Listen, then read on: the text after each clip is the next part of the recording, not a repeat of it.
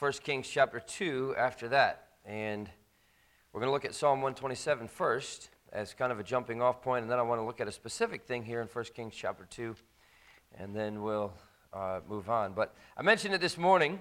I want to give you a lesson tonight on teaching our boys to be men.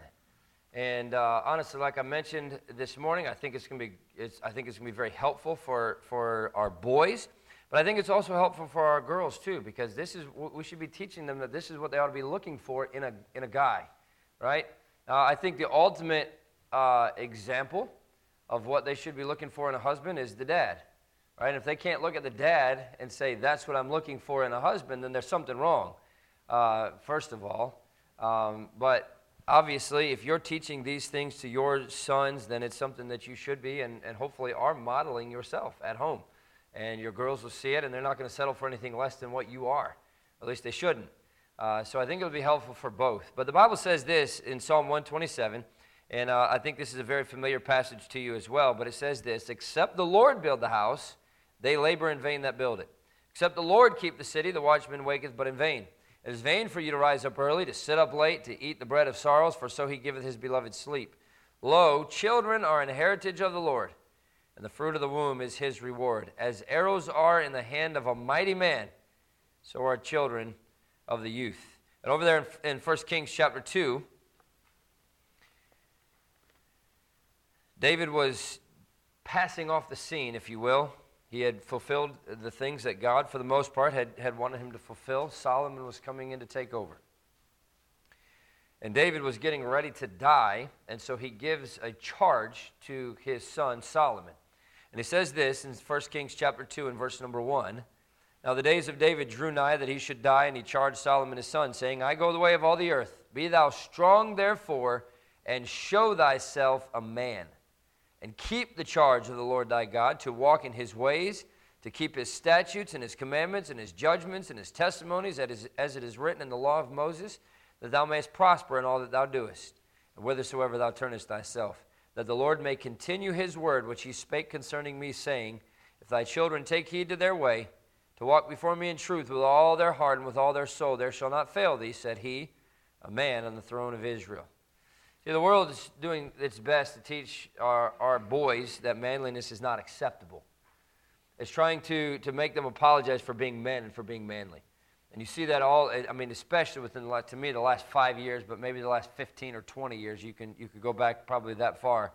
But the world's trying to teach our boys to be effeminate, to be soft, trying to make them trying to make everything gender neutral anymore. You go into some of these stores, and honestly, some of these, I don't even go in some of these stores anymore, because they're trying to make it so gender neutral that, we can't have a boys section and a girls section. We just have to have, it's all together, right? There ought to be a distinction between the boys and the girls. And that's what the world is trying to do with that gender neutrality, is make our boys grow up and be effeminate, make our girls grow up and be manly. And that's not the way that God designed it. There ought to be that distinction. Girls are supposed to be effeminate and boys are supposed to be manly. I don't watch the shows on television and all this stuff, but every once in a while you'll see these advertisements for different shows or different, honestly, a lot of the commercials and things like that are even that way now, where, the dad is the big idiot, the mother, the kids are the ones that are all the smart ones, and they got to tell the dad how to live and how to act and how to do everything because he's just dumb, right? You see that happening a lot of times, and men are just the blundering fools who are led by the women. And sadly, that's every time I think Minton might have mentioned this, but or somebody, but every time a commercial is played, and we for the most part turn the commercials off when we're watching a baseball game or something like that, because everything that they do has a purpose behind it.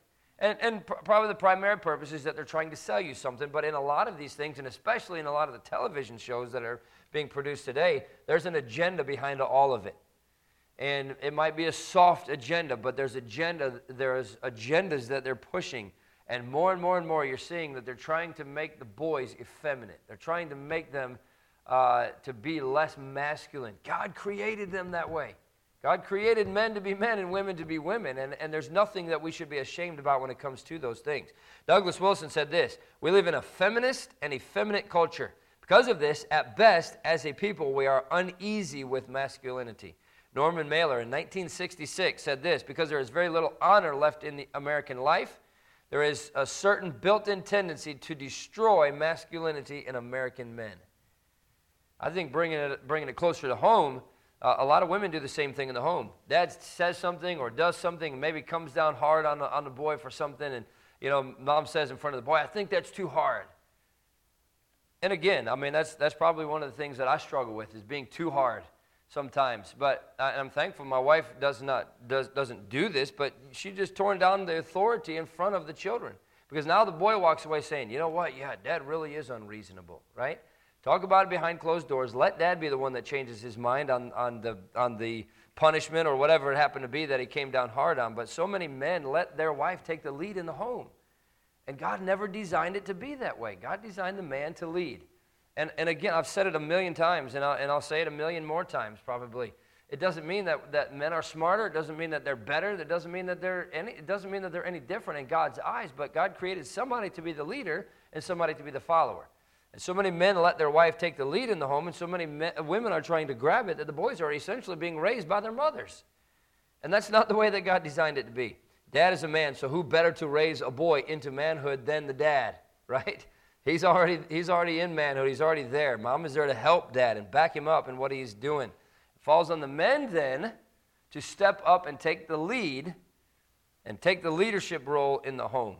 There's nothing wrong with being a man. That's exactly what God created you to be. The same way that there's nothing wrong with being a woman, if that's what God created you to be. A lady, that's exactly what God wants you to be. There's no place for a man that does not understand his place or his purpose. Truett Cathy, he's the founder of Chick-fil-A. He said this: it's better to build boys than to mend men. And I think it's true. If we start early, we have to start early. We have to start young, because if we wait until they're into adulthood, it's too late by that point. Our boys are not just going to automatically be the right kind of man because they hit a certain age. There's a lot of males running around in our culture. There's not a lot of men running around in our culture anymore. They're going to be men because Dad had them practice being a man from the time they were a little boy. And it's the same thing. I mean, you could use any illustration, but a guy doesn't learn how to play soccer because all of a sudden he hits a certain age and he knows how to play soccer.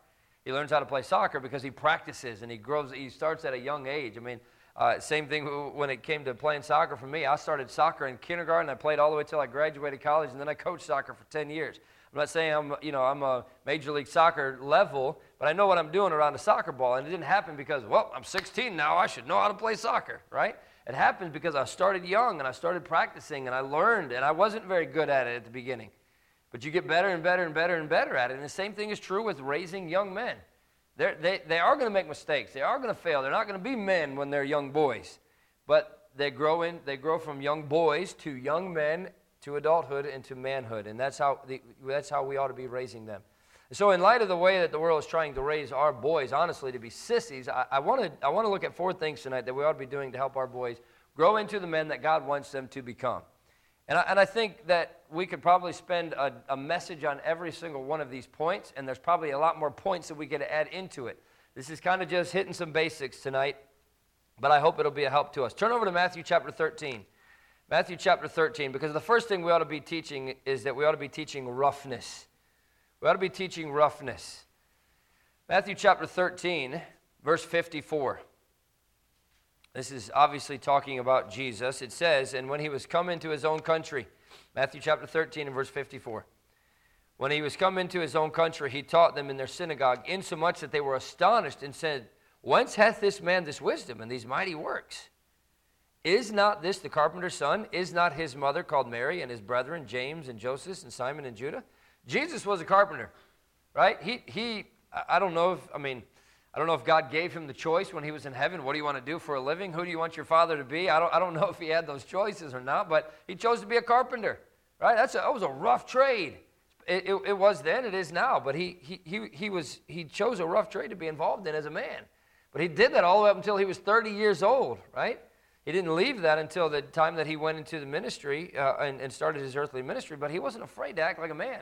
He stood up to the money changers, right? Can you see some of these guys today walking in and seeing what's going on in the temple and saying, you boys should not be doing that anymore, and their skinny jeans so tight they can barely walk, right? and their hair flipped back and, nice little wavy curls and all of that kind of stuff. Jesus was not that type of man. You can tell by the way that he acted, right? He knew how to be rough when the time came to be rough. Patrick Henry said, adversity toughens manhood, and a characteristic of the good man or great man is not that he's been exempt from the evils of life, but that he has surmounted them. And I think it's so important that we teach our boys to walk and talk like men. It's so important that we do that. The world's allowing and teaching boys to act more and more effeminate. And not just that it's allowed, they're teaching them to do those things, right? You have characters probably in movies and TV shows and everything else. And that's what I'm saying. There's an agenda behind everything that's being pushed. And it is the effeminization of our culture because that's what they're trying to push. But the more they see that and the more they watch that, the more we have to be strong. You're not going to act like that. That's not who you're going to be. Act like a man.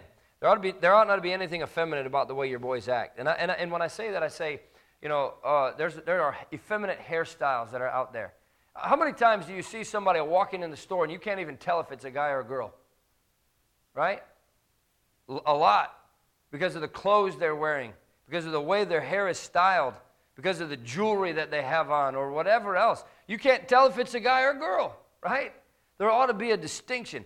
There ought never be a time when somebody looks at me and says, boy, I wonder if he's a woman, right?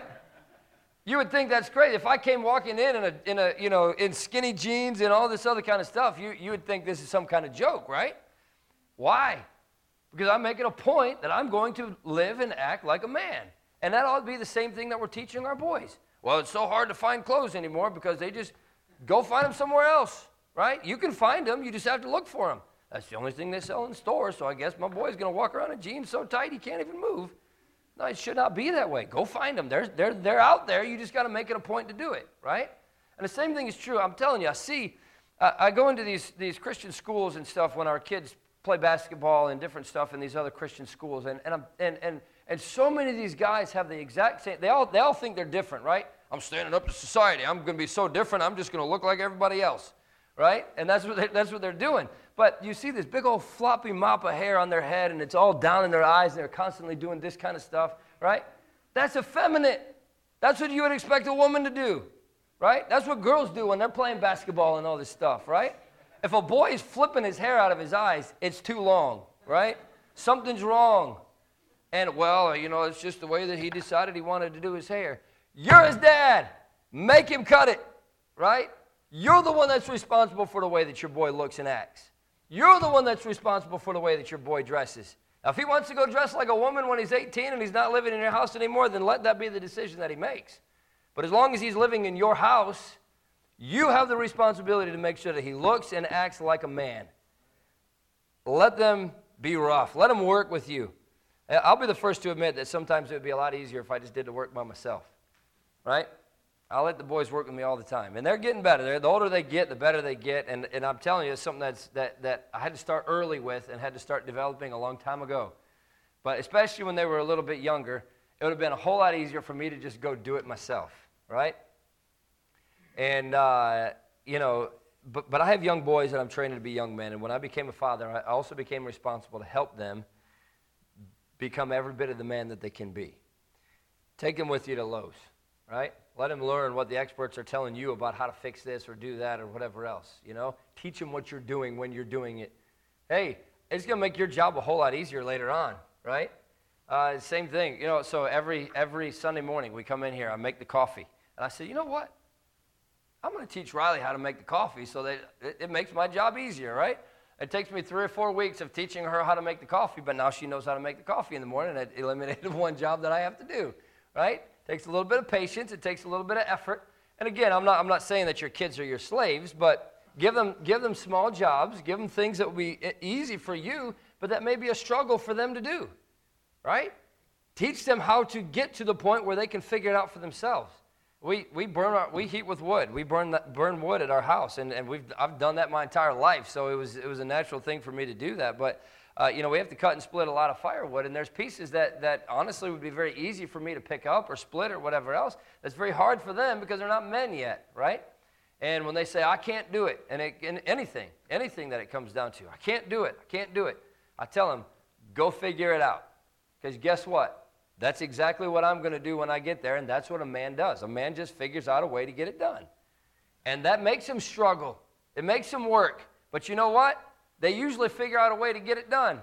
And sometimes I do have to go help them. I'm not saying that you got to leave them out there till midnight working on trying to lift a piece of wood into the trailer. But you're training them and you're teaching them. And if all you ever do is go do the work for them, then they're never going to learn how to do it. And they're going to be 18 years old and they know how to put a screw in something, right? You train them, teach them, and you may not be a carpenter. You may not be an expert at those things yourself, but go look up a YouTube video on how to do it. There's somebody on there that's told you how to screw a screw into a board, right? Go look it up, figure out how to screw a screw into a board, and then go tell your son you're an expert at it, right? Teach him how to do it. That's the job of the father. But again, when you're teaching them how to work, you also ought to make it an enjoyable experience, right? Your son's not your slave, like I said. You're teaching him how to work and how to be a man. You ought to have a good time bonding with your son. And you ought to make working together enjoyable. I think the quickest way to make a young man hate work is to make it a miserable experience every time you get together, right? And sometimes you're just trying to get a job done, and you get, go do this. I already told you how to do it. Go get it done, right? And sometimes it's not a 100% enjoyable experience. But you're not trying to, when you're taking your son out to work, you're taking him to work so that he can learn how to struggle, right? You're taking him to work so that he can learn how to do things for himself in that way. So if everything is just, oh, I'm sorry, son, let me put this in there for you, right? Then he's never going to learn how to do it. And it may not be enjoyable for him sometimes. But it ought to be an enjoyable experience. Today's boys have never had to struggle with anything for the most part. And that's why society is in the condition that it's in. Could you imagine if we had World War III? What our army would look like if they started drafting people? They would say, are you, they would, number one, they'd have to figure out if it was a boy or a girl before they drafted them into the army, right? And then number two, once they got in there, could you imagine telling them to go do 10 push-ups? Or go pick up a gun? Yeah, I can't handle those things, right? I mean, and that's what I'm saying. That's what we're training today. And that's why it's our responsibility as men to teach our boys to be rough, right? Put a gun in their hands and make them shoot it. We had a great time doing that the other day at the picnic, right? Make them do the things that they don't want to do. Teddy Roosevelt said, the things that will destroy America are prosperity at any price, peace at any price, safety first instead of duty first, and the love of soft living. That is what is destroying America today. We've fallen in love with soft living. And technology has done a lot of that to our boys, right? Growing up, we didn't have a lot of that technology that would do the stuff for you. You had to do it yourself.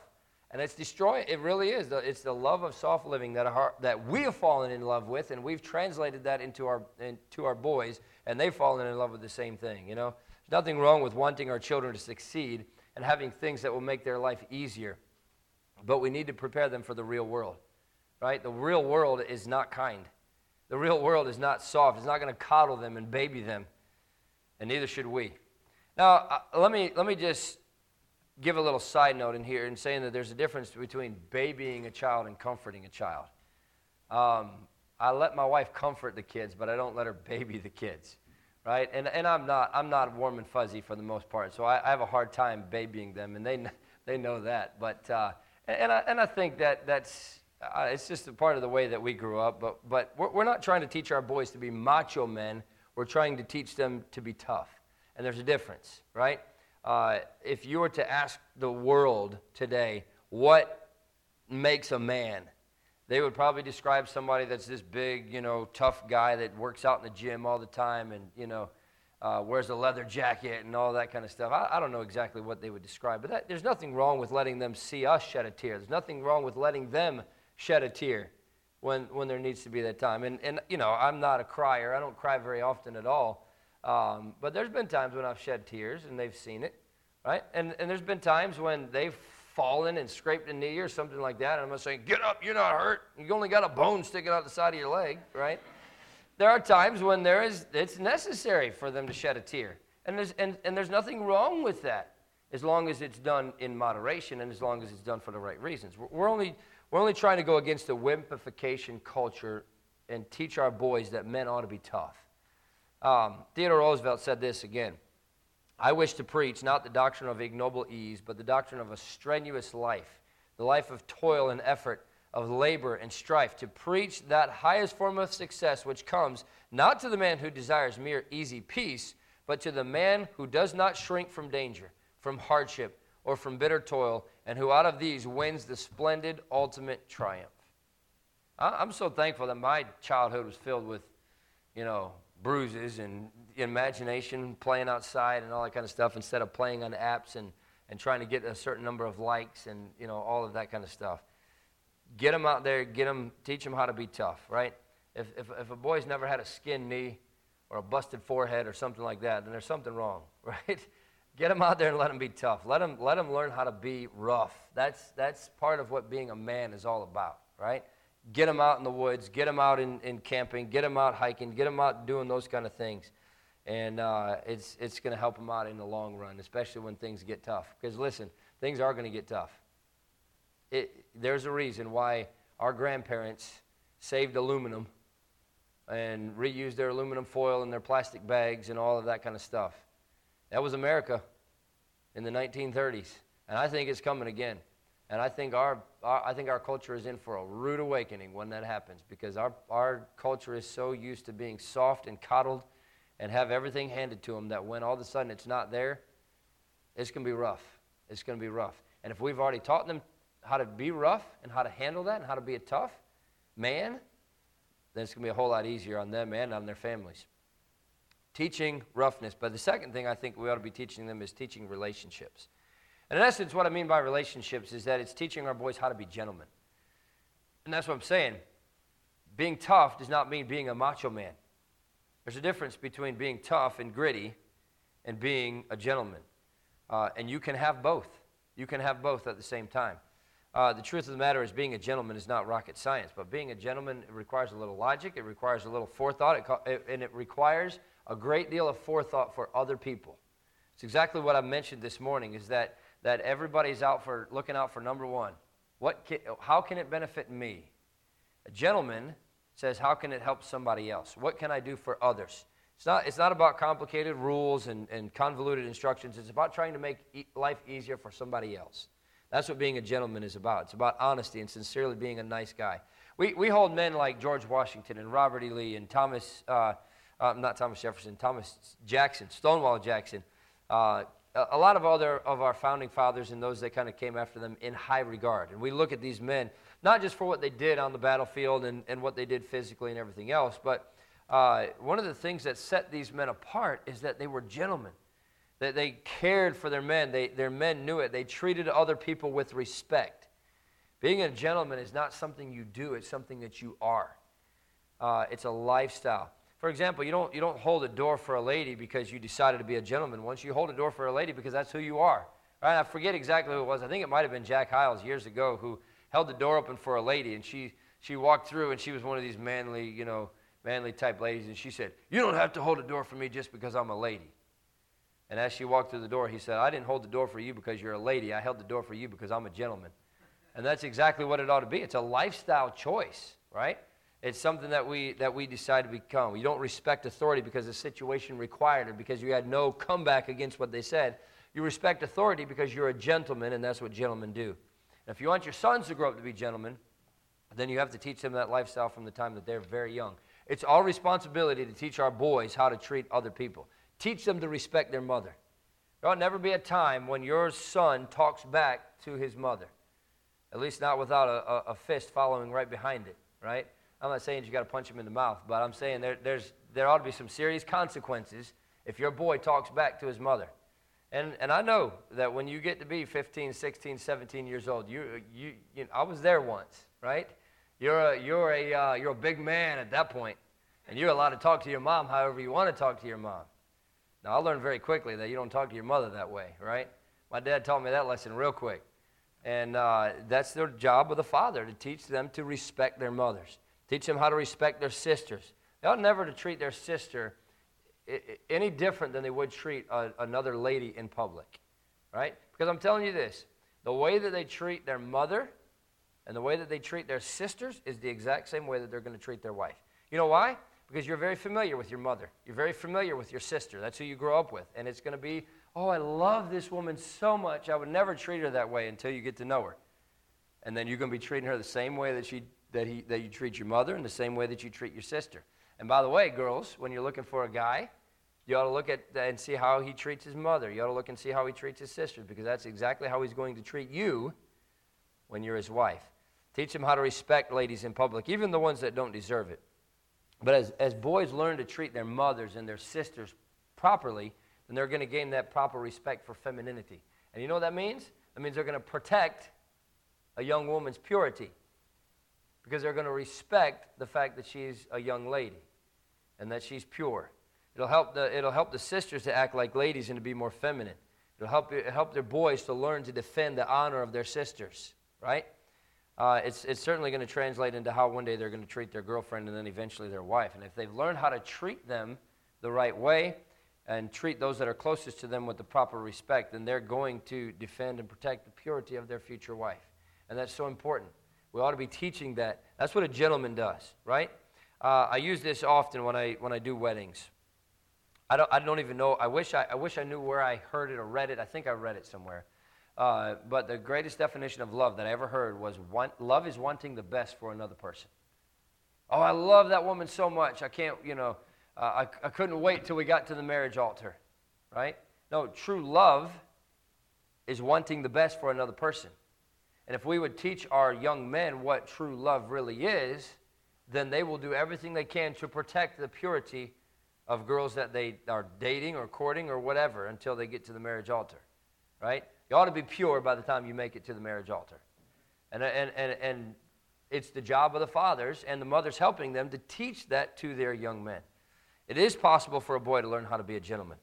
Boys are always going to be boys. So those lessons have to be taught. They're not just going to gravitate to those things. They're not just going to automatically be a gentleman. They have to be taught how to be a gentleman. Being a gentleman is the manliest way you can live. Treating other people with respect, treating other people with dignity. That trumps a chest-thumping, egocentric guy any day of the week. Somebody who knows how to treat other people with respect. Simply acting like a gentleman is not enough. It's being a gentleman that's important. And that's something that from the time they're 2, 3, 4, 5 years old, we ought to be teaching that to them. And by the time they get to be 15, 16, 17 years old, it ought to be such a second nature to them that they don't even have to be told, why did you let that door drop? Go hold the door, right? Why did you talk to that person that way? You should never talk to an adult that way. They shouldn't have to be taught that by the time they're that age. They should just be automatically doing it because we started young. But that means thinking about other people, being there when you're needed, knowing when you're not needed. By the way, that's another important thing too. Teaching your children how to act around adults, right? That's one of the reasons why I always let the adults go first when we have these church picnics and everything else, right? Adults ought to be the one that go first. Kids ought to be seen and not heard. How many times? I heard that 100 times growing up, probably more. Kids ought to be seen and not heard. They're not the center of attention, right? Our kids are important. I love my kids. I'm thankful for my kids, but kids are not the center of attention, right? And parents have let them become the center of attention to the point where they think they're the most important thing in the world, and it becomes all about them and not about others. And that's not teaching them to be a gentleman, because then when they get to be adults, they're going to think it's all about me. The world revolves around me. Why do you think we have these people doing the stuff that they do, right? You see these people walking down the middle of I-95. How did they get that way?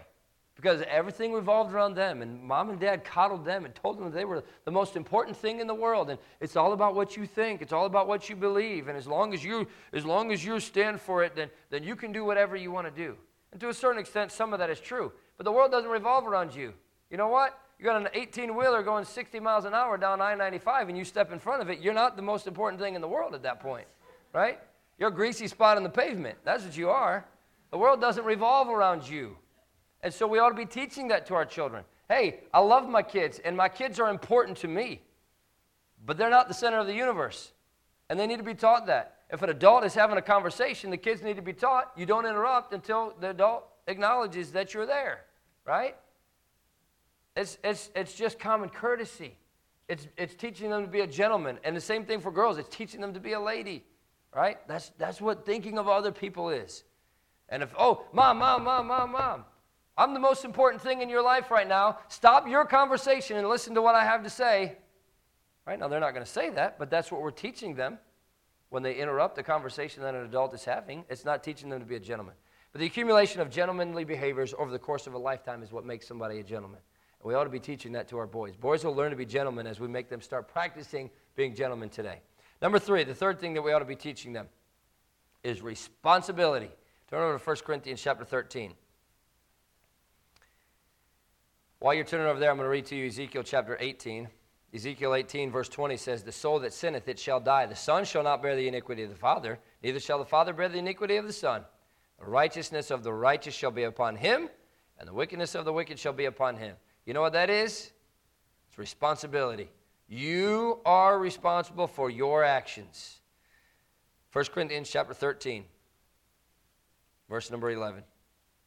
"When I was a child, I spake as a child. I understood as a child. I thought as a child. But when I became a man, I put away childish things."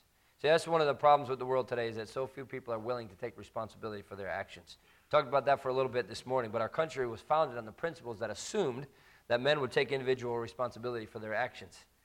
Today we blame the government, or we blame the upbringing, or we blame whatever else we can, rather than the individual.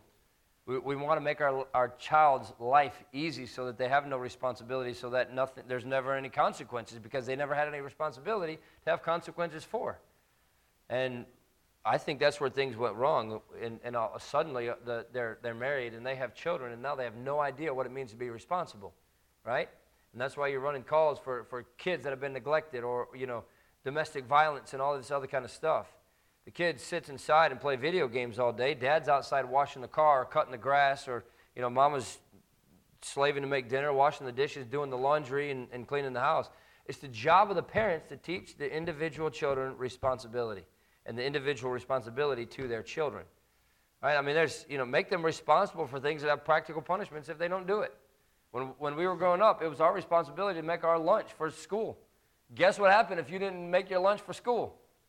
You didn't have a lunch at school, right? I mean, it's a practical. My parents didn't say, "No, you're getting punished. You're not getting lunch today." But guess what? Once or twice I forgot my lunch. And guess what? I didn't do it after that.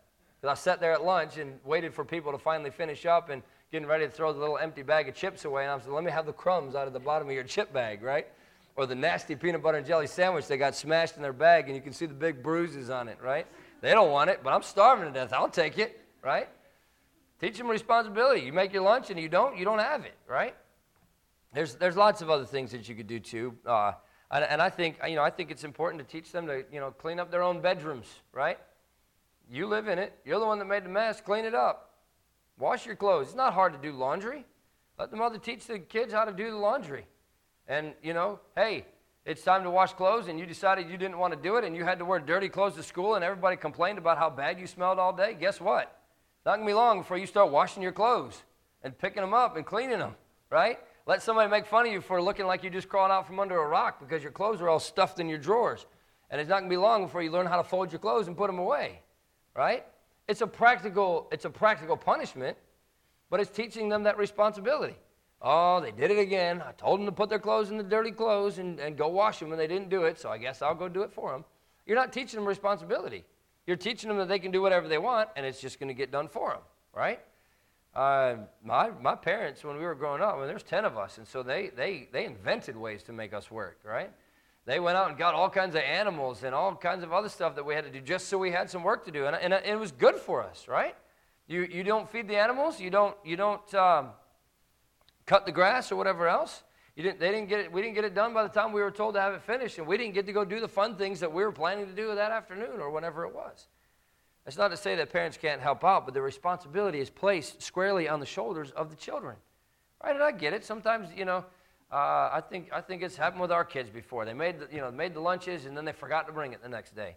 Hey, the easiest thing to do is to say, "Oh, sorry, you don't get a lunch." Okay, once or twice I understand, but if it's something where they're just letting the mothers do the work, hey, you ought to be letting your kids do that stuff. Let them have some responsibility, right? Life is not always going to be easy, and it's going to slap them in the face when they turn 18, and all of a sudden they have to do it for themselves. Teach them that responsibility. And after a certain age, boys ought to be responsible for paying for things themselves. When I got into 7th grade, my dad said, "I'll give you a place to live. I'll put food on the table. I'll I'll give you a place to sleep. Anything else you want, you're paying for it yourself. So I went out, and he had his own business, which helped, but I did that with him some. But it wasn't even the main way that I got money, because he paid me $2 an hour. I'm looking for another job where I can get paid more, right? So I started mowing grass. I started doing landscaping. I started doing all kinds of stuff. And my parents didn't say, oh, that's so great. You have a grass to cut? Let me cart you here and let you cut the grass. I'll sit there and wait while you do that and make your money. They say, you want to get there, you take your bike and you go right over there and cut the grass. You got the job, go cut the grass, right? And my birthday is on June 28th, right? Just had it. I got a speedometer for my birthday one summer. I think I was probably 14, 15 years old. I got a speedometer for my birthday that I was able to put on my bike that I drove everywhere, or rode everywhere. And by the end of that summer, I had put over 600 miles on my bike, driving from one lawn to the next, cutting grass, weed eating, staining decks, doing all kinds of different stuff that I could do to make money. And you know what else I learned? I learned the value of money. Because what happened was the boys that were in the basketball team with me and stuff like that were going out every year, $100 pair of brand new basketball shoes, tear them up, don't care what happens to them. You know what I did? I went to Kmart and bought a $15 pair of Warner Brothers basketball shoes on clearance when I was going into 9th grade, and those things lasted me until the end of my 11th grade season. You know why? I wore them on the basketball court, and that was it, because I paid for those things, and I knew that if I tore them up, I was going to have to go buy new ones. Right? You know where I learned to shop? I didn't go to Kohl's and Macy's and all these other places. I shopped at Goodwill. I learned the value of $1, right? I didn't have to have the nicest things. You can find a lot of nice stuff at Goodwill. You can find a lot of nice stuff for cheap if you're looking for it.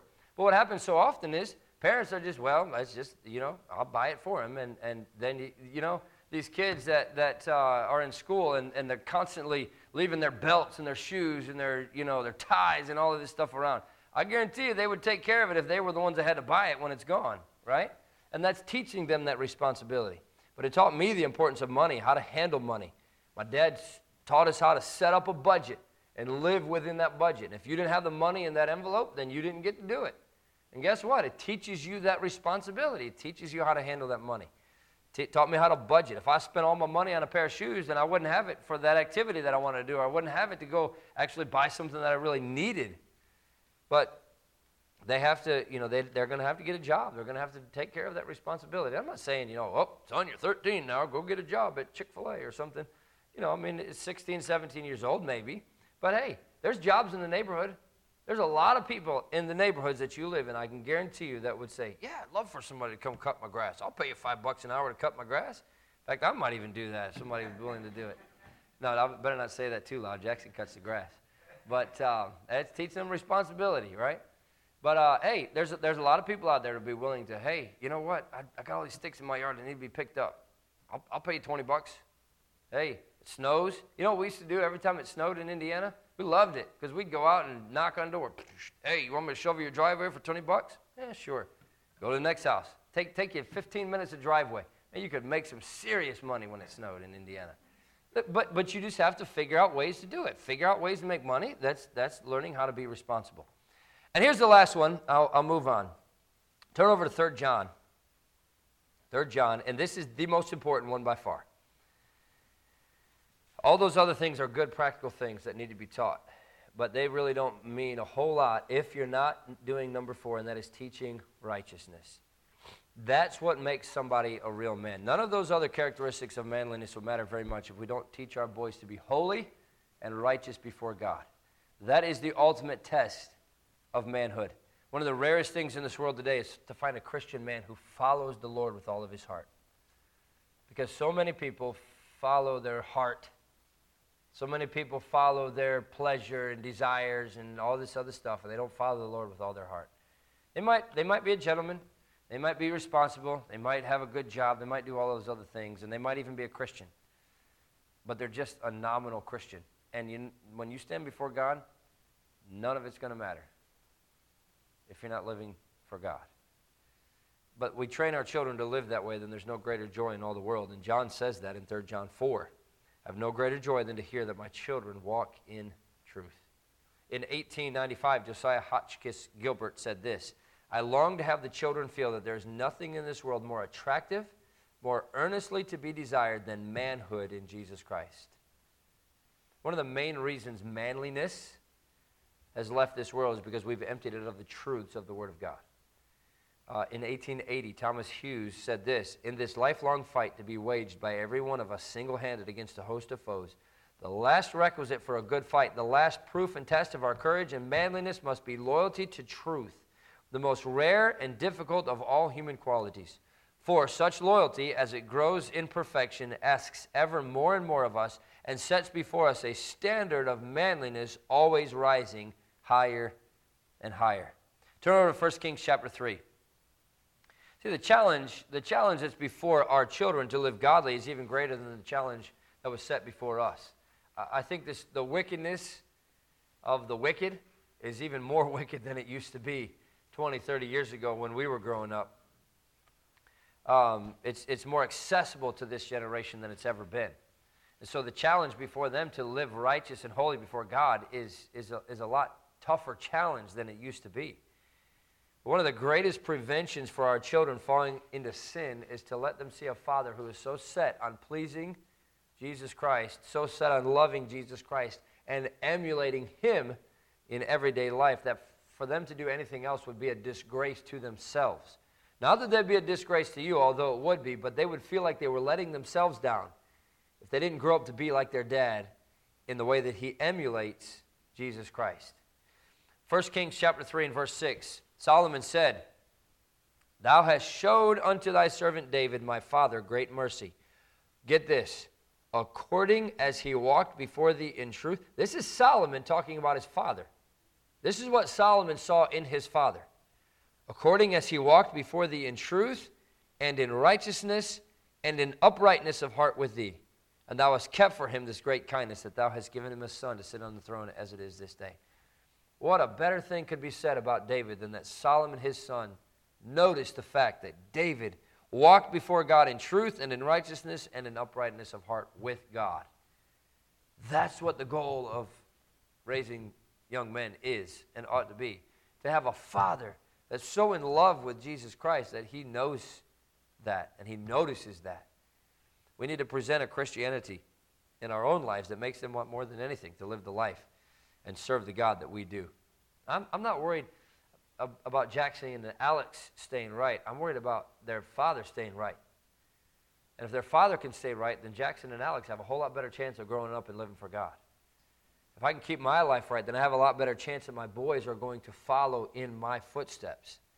But the inconsistencies that most fathers have in their lives and the hypocrisy that most fathers exhibit in their lives keeps most of the young men that they're trying to raise from growing up and living for God. I beg God every day that He'll help them grow into the men that God wants them to be. See, true masculinity is almost gone in our society. There's plenty of males. There's not a lot of true men. And in order for a man to be a true man, he has to be the embodiment of all those principles. And they don't just happen by osmosis. They don't just become a man because they hit a certain age. They reach adulthood, but they don't reach necessarily manhood. Our kids are not just going to wake up one morning and find out that they have all these characteristics. They have to be taught those things. Steve Farrar said this: "Fathers are to sons what blacksmiths are to swords. It's the job of the blacksmith not only to make a sword, but also to maintain its edge of sharpness. It's the job of the father to keep his son sharp and save him from the dullness of foolishness. He gives his son that sharp edge through discipline. That's what fathering is all about. It's mentoring and equipping your son to become a man who will assume the family leadership for the next generation. You have no higher calling in life. It is your God-given assignment." For sake of time, I'm not going to have you turn over there, but Proverbs 22:6 says what? "Train up a child in the way he should go, and when he's old, he'll not depart." General Douglas MacArthur said this: "Build me a son, O Lord, who will be strong enough to know when he's weak, brave enough to face himself when he's afraid, one who will be proud and unbending in honest defeat and humble and gentle in victory. Build me a son whose wishbone will not be where his backbone should be, a son who will know thee, and that to know himself is the foundation stone of knowledge. Lead him, I pray, not in the path of ease and comfort, but under the stress and spur of difficulties and challenge. Here let him learn to stand up in the storm, Here let him learn compassion for those who fail. Build me a son whose heart will be clear, whose goal will be high, a son who will master himself before he seeks to master other men, one who will learn to laugh yet never forget how to weep, one who will reach into the future yet never forget the past. And after all these things are his, add, I pray, enough of a sense of humor so that he may always be serious yet never take himself too seriously. Give him humility so that he may always remember the simplicity of true greatness, the open mind of true wisdom, the meekness of true strength. Then I, his father, will dare to whisper, I have not lived in vain. It's the responsibility of the fathers and the mothers working together to raise boys that will be manly. It's time that we stop letting the world dictate how we should act. It's time that we stop letting the world dictate how we should be raising our boys and our girls, but our boys. Start letting the Word of God do that instead, right? Teach them how to be manly men. And the way that, the most important thing is to teach them to follow righteousness. Teach them to love God with all their heart. But boy, there's probably guys out there that love God and maybe even love Him with all their heart that are just not manly. And they're not gonna be leading a family in the right direction. They're not going to be leading boys in that charge for standing for truth, right? You allow the effeminization of our Christian young men, and what ends up happening is that one of these days when the fight comes, and it's going to be here, we're going to have to fight to be able to keep the Word of God because it's going to be hate speech before long. We're going to have to fight to be able to stay in church.